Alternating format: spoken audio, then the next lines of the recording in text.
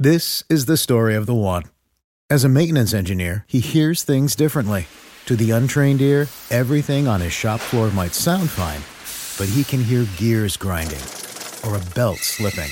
So he steps in to fix the problem at hand before it gets out of hand. And he knows Grainger's got the right product he needs to get the job done, which is music to his ears. Call, click Grainger.com, or just stop by. Grainger, for the ones who get it done.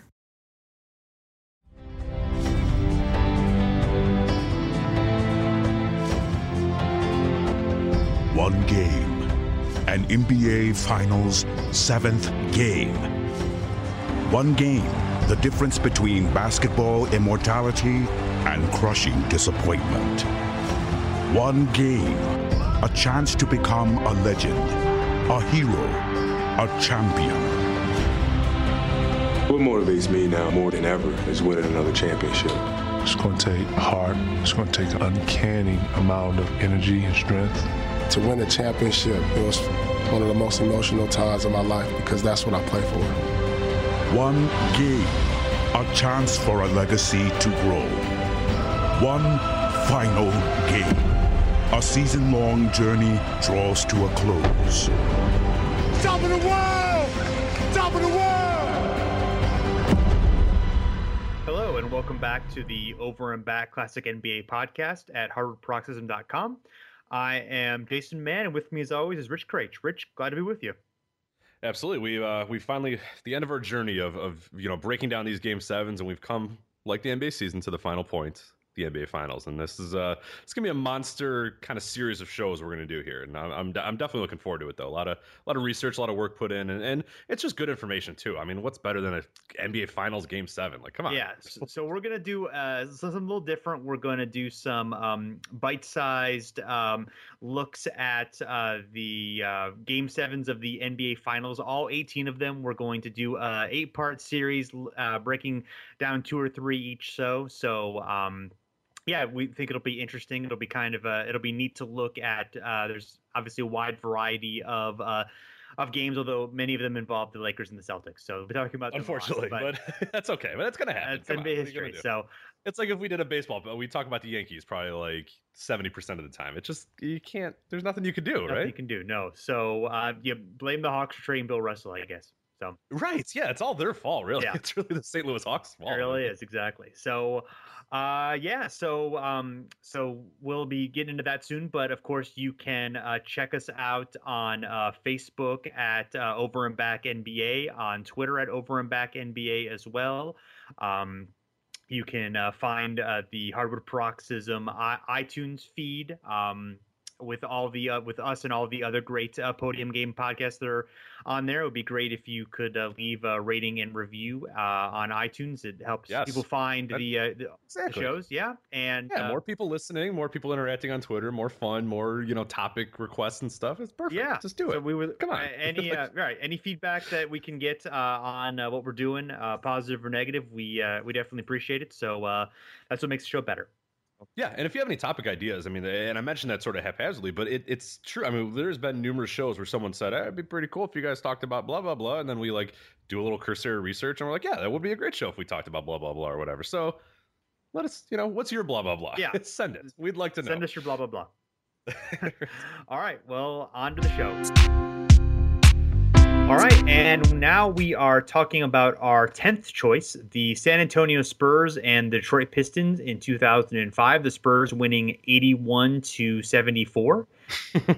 We talked about in our last game, an ugly game 7. This might take the cake here. This is a pretty bad one, and it was bad when I was watching the highlights, and the crowd's going nuts or whatever on these shots, and I'm looking at the time, and I'm like, guys, it's 67-61. Chill out. It's not a big deal. It's like the middle way through the third quarter. I was like, oh no, there's like 5 minutes left in the game. So yeah, that's not a classic. Exactly what you would assume a Pistons Spurs game 7 in 2005 would look like. It's was not the prettiest game ever, but hey, it's fine. Yeah, the one thing we love him just the same. Yeah, the one thing that stood out to me in the as far as the highlights go, is just like how dynamic Ginobili was, like how fast he was, how like, I mean, he was a great player even when he got older, but just, you see a guy 10 years younger than you're used to him seeing, and it's just, complete, his hair's flopping all around, he's just, he's so quick and so dynamic,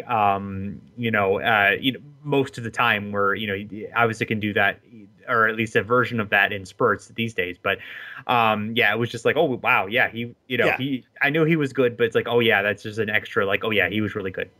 And this features one of my all-time favorite plays of all time of like any players, that one where he splits the two guys, goes up with one, and then there's a defender on his right side, so he goes and dunks with his left hand. That's it's like great. It's like like there's like 4 or 5 guys in the frame that are trying to defend him, but because he's so good with both hands, they don't know which side to guard, and then he just ends up dunking with like his offhand. It's just it's such a good dunk, and it's you really have to see it to remember it. And you've seen it thousands of times. You might not remember it though, but when you see the highlights of it, or if you look it up specifically, you'll see it. It's like one of my all-time favorite plays because it's just amazing.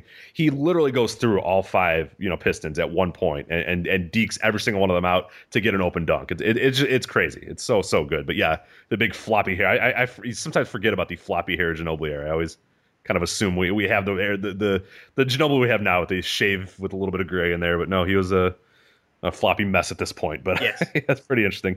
Another interesting part of this as well, there's a lot of stuff that went into this game and a lot of like sort of narratives going in and out of it.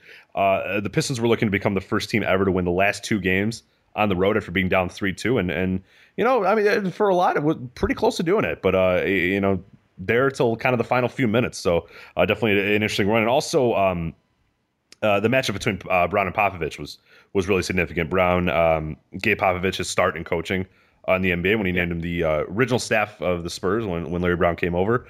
And then another fun, interesting tidbit I found in a story was the 2 coaches dined often during the playoffs, including the night before the deciding game. And Pop in very Poppy-ian quote, last night was real special for both of us. So we spent time together and talked very little bit about basketball, which is awkward because that's all we ever do.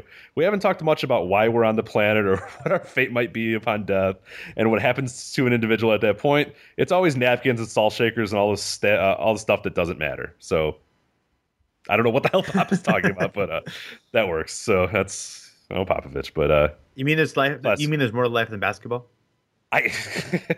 Why are they on this planet? I don't know. Let's just talk about how to defend the zone. Yeah. So that's how to break the zone. But it was definitely not the most exciting series, but a very good Game 7 and just a super hot crowd in San Antonio as well. That's something I always remember, and it's always been sort of a benchmark of San Antonio and the Spurs throughout those dynasties. Those crowds are always so good. Yeah, absolutely. I mean, they were great, and yeah, I mean, I think we kind of forget a little bit about the, I don't know, but like, the Pistons came very close to having, being a back-to-back title team. And, of course, they had those 6 Eastern Conference Finals runs in a row. And, they were a really good team, but this would have, winning this game, a couple of plays are a little bit different. And, I think more highly of them than, we might because, they only won 1 title. It's just funny how those things happen. Well, it's funny because this is a team that always comes up when people sort of mention, because I always get in the argument saying, you need a true superstar to win, in the NBA, these days or forever. I mean, look at honestly the history of the NBA, and then people will always say, well, what about the 2004 Pistons? And I go, man, that team was really good with a lot of really good players. Like, I mentioned, it wasn't this like one spur of the moment, fun little like run in 2004 where, oh my God, we shocked the world and beat the Lakers and all that sort of stuff. I mean, yeah, they kind of did, but then they didn't go away. I mean, they stayed around for the rest of the decade. And like you said, 6 straight Eastern Conference Finals appearances. I don't think that's the little team that could every single year. I mean, that's a really, really good team with, 3, surefire Hall of Famers, maybe even a 4th, really just being the benchmarks of that team. I mean, that's why they were good, not because they were a fun, scrappy team, So who are the surefire Hall of Famers? So Billups, obviously. Yeah, Billups, Rashid. Yeah, you get a little weird. Yeah, no, maybe not Ben Wallace. I don't know. I mean, he won 4 Defensive Player of the Year. He might be one of those ones that it would take a few years. Yeah. I mean, honestly, he might even have a stronger case. I haven't looked at it, but Richard Hamilton is tough. Yeah, I don't think Hamilton and not Prince. And Prince, it'd be tough too. Yeah.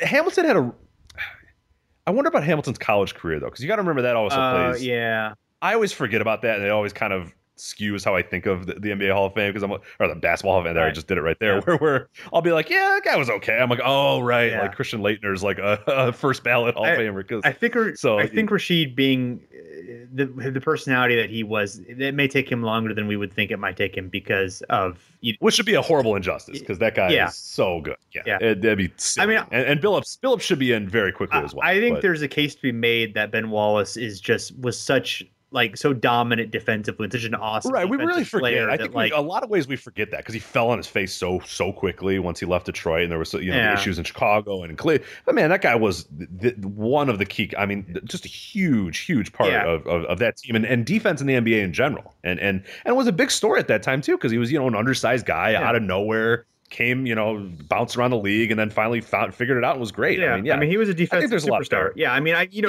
look at what Steve Nash did on the other side of the ball on offense. Like, I don't want to equate the impact exactly, but I think Ben Wallace was that great of a defensive player. Mm-hmm. I mean, or there's a case to be made that Ben Wallace was that level of a defensive player, was so great that he was a defensive superstar that he belongs or is, was a superstar because of just what he did on that side of the ball. Absolutely. I'm trying to look up Richard Hamilton's college statistics here to see if I can save my argument. We don't need to bog this down, but yeah, I just was I was curious which ones you meant. So I don't know. Yeah, Rasheed, I don't know, and I mean, he deserves to be, I think, but whether he actually will, that's an interesting question. So yeah. Richard Hamilton had a pretty solid college career at 19.8 points per game. Yeah, they won a national championship, right? And won a national title too. Yeah, so maybe they can make an argument there. But anyway, yeah, maybe it might 2 for sure. I would say 3. All right, and then 4 could be a little interesting. Yeah, there. Yeah, I don't know. Yeah. Maybe Tayshaun Prince has another late run in him, but right. I mean, I don't. So.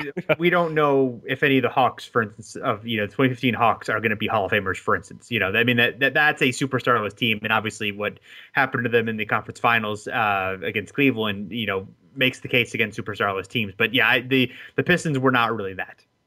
No, not at all. Yeah. I mean, and even when you look at their bench too, I mean, there's a lot of really good players in there. Antonio McDyess, who's a guy we'll talk about here in a little bit. Yeah. Obviously a great player and huge contributions here. Eldon Campbell was on there. He was a shell of himself. He was pretty old though at that point, but yeah, I mean, he still had Lindsey some Hunter, decent talent. On the team. Yeah, Lindsey Hunter. Sure. The guys through there that were pretty good too. Mehmet Okur. A bunch of different guys that were. Oh yeah. I mean, he would end up becoming a better player when he went to Utah, sure. But yeah, it was still a pretty good player here. And don't forget about Darko. This is the first year of Darko. So that's Darko was gone by this time. No, he was on this team. He got traded. Oh, he didn't play in this game. Okay. Yeah, he was. I believe. I thought he got traded in the second season. When did Darko get traded? Maybe you're right. Let me. Again, this is something we should definitely be spending time on right now. Yeah. But I need to figure this out. Let's see. We have to figure this out. So. He was traded in 2006. Oh, all right. So another year. With Carlos Arroyo to the Orlando Magic for Kelvin Cato. Yeah, I remember that trade. and a 2007 first round pick, which was Rodney Stuckey. That's so right. that worked out okay. So not bad. Yeah.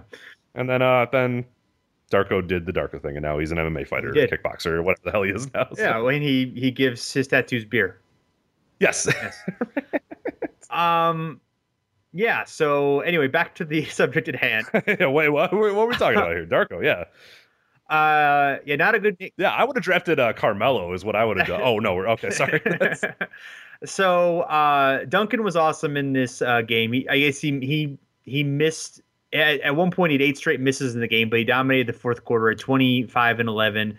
Manu had 23 points. Parker only had 8 points and 3 assists. Billups had 22 points per game for the series, but he was defended by Bruce Bowen in the second half of Game 7, and that worked out better for the Pistons, or excuse me, for the Spurs in this series. Yeah, and that's if you watch a lot of the highlights, you'll see one of the famous ones is Billups going up for a 3, pretty late in the game, and Bowen just blocking it, and just being all over that guy the entire time. And that's another guy too that we sort of forget as like the stopper for a lot of those Spurs teams was a Bruce Bowen, where they would say, okay, there you go, and it would allow Duncan, Ginobili, Parker, and those guys to sort of have a little bit of an edge, have their own ability on offense. I mean, he, like a Kawhi Leonard these days, really helps soften the load by taking on the best guy pretty much every single time and doing a great job of it as well. Yeah, definitely. And Robert Horry, of course, did Robert Horry things. Yes, yeah, Robert Horry, 15 points, 5 rebounds, and 2 or 3 from 3 because, of course. And he made a big. Was it Game 5? He made that big shot. Game 5 or Game 6? I can't recall exactly. I think it was Game 5 because the Pistons won Game 6, right? Oh, you're right. Okay, so Game 5, he hit that game-winning shot because he's Robert Horry. Yeah, otherwise the Pistons would have won the series. Goddamn course, Robert Horry would. Yeah, and Rasheed helped off him, and then realized oh shit, what did I do? And then that's Robert Horry. And then he's gonna kill me, isn't he? Exactly. Robert Horry, man, that's unbelievable. In my brain, that was a Game 7 play.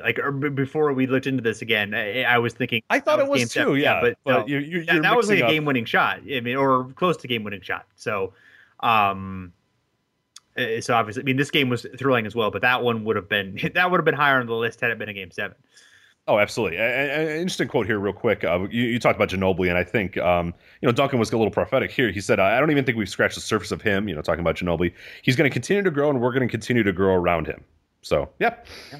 Pretty decent prediction. And you really wouldn't think Tony Parker would become as valuable as he became. But I would think really, that's the guy who became the man in that team for a lot of years. But Ginobili had his little runs as well where he was pretty solid. So the interesting part about this, real quick before we get out of here, move on to the next game here. Spurs avoided the stigma of becoming the first team to lose 6 and 7 at home since the league went to the 2-3-2 scheduling format in 1985. We talked about that a little bit, and then of course Larry Brown did Larry Brown things after this. You're probably shocked, but Larry Brown was not comfortable in a job and decided he wanted to leave and try something else. What? I know it's very, very unique, but Larry Brown then left after this year to go coach the New York Knicks. And I am assuming that went very swimmingly and everything was A-okay in New York. So I would imagine so. Him and Steve Francis and Stephon Marbury, they decided, you know what, hey, let's get together and let's make this thing happen. And I'll be damned they made it happen. And we'll talk about their Game 7 finals win right after this. Yes, absolutely. Or maybe we'll go to we'll go to number 9 on the list. Yes. So that the 2006 New York Knicks, right? Game 7 NBA Finals ranked higher. Absolutely. Okay, well, I can't wait to see when that comes in. Well, that'll be impressive. Yeah. The Boston Celtics against the Los Angeles Lakers in 1966. The Celtics winning 95-93. This was the 8th title in a row for the Celtics. Their final in that stretch. Nice. Yeah. This was the 5th time they will beat the Lakers in the finals during the Russell era. They also beat the Hawks 3 times and the Warriors once, beating the Lakers 7 times during that stretch. So pretty good. This was the final game of Red Auerbach's coaching career. It is after losing Game 1 of this series, he announced that Russell would be his replacement as coach. And Russell became the first African-American coach in NBA history.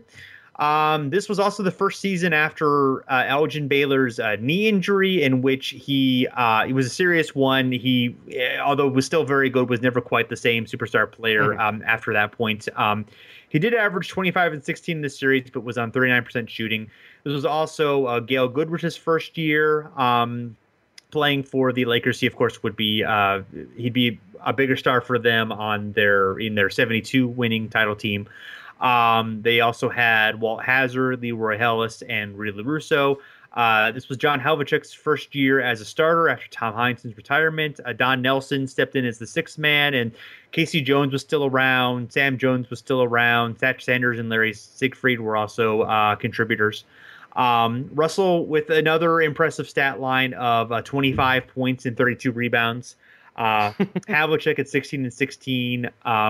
Sam Jones at 22 and 5. West had 36 and 10. Baylor was 18 and 14, but 6 of 22 for field goal percentage. So the Celtics raced out to a big lead thanks to a bad first half from Baylor and West, who combined 3 of 18 from the field. But the Lakers were able to whittle the lead down to 6 points with 20 seconds left, and then cut it to 2 with 4 seconds left. And just the amazing amount of dumb things that the Celtics did during this time. Russell had a really terrible turnover, it went off his foot, and there was another steal during that play. And I mean, they just kept getting it back and being able to cut it off. And Red Auerbach had already lit his cigar, which was kind of his symbol for for the game is over. So they came very close to making him choke on that cigar, making a mockery of the of the cigar. Yeah, right. But the Celtics were able to kind of get it past half court and were able to dribble out the clock with a wall of fans, basically running on the court and protecting the ball, kind of keeping it from anything from happening. So, and yeah, I guess Russell was knocked down during it. Orange juice containers in the Boston spilled across the floor. Satch Sanders lost his shirt to the crowd, and so it was a pretty crazy scene. And the clip that we watched was interesting because the Celtics players are commenting over it. So they're talking about, and they don't quite remember exactly how it happened. I think it's a little bit, confusing. So a little bit surprised by stuff that happens. And it's just kind of funny to watch it with, in that setting. Yeah, absolutely. It's very unique. Yeah. It's not something you're going to see these days where, they have trouble getting the inbound in because maybe there'd be fireworks going off or something like that these days. But, but there's 3 or 4 of these game 7s that end there's a threat of the crowd. The crowd is hovering over Wine and Rush and the players and are oh no, you get back, we need space, right. That kind of thing. So this happens in other finals that we can chat about, but it's interesting stuff. Absolutely. Yeah. A fun game and definitely a worthy one to last. And yeah, like you said, it really, you look at the box score and you look at, the quarter by quarter and it looked like it was going to be a laugher, but really, it was a cigar game. Red got the cigar right, but man, that would have been something else if it would have been the comeback. But yeah, it didn't quite get there, and that's why it's 7th on our list and not a little bit higher. But definitely a fun game and just a historic one. I mean, my God, how many times are we going to talk Celtics Lakers?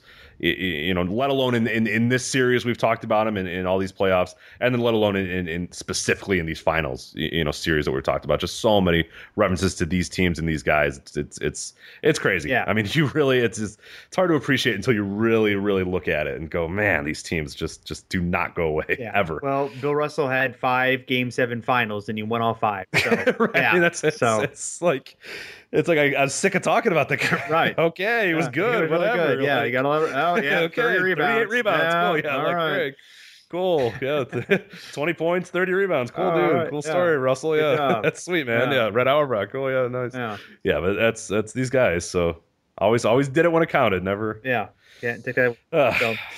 All right. I'm just jealous as all. Yeah. That's fine. Yeah. It'd be nice to have a team. Why can't my team do that? I guess my team won 16. I guess we should just pick the Celtics as our team. That would have been. We can't do that. No, too late. No. All right. So we'll be back soon with more shows on the Game 7s of the NBA Finals. So check them out.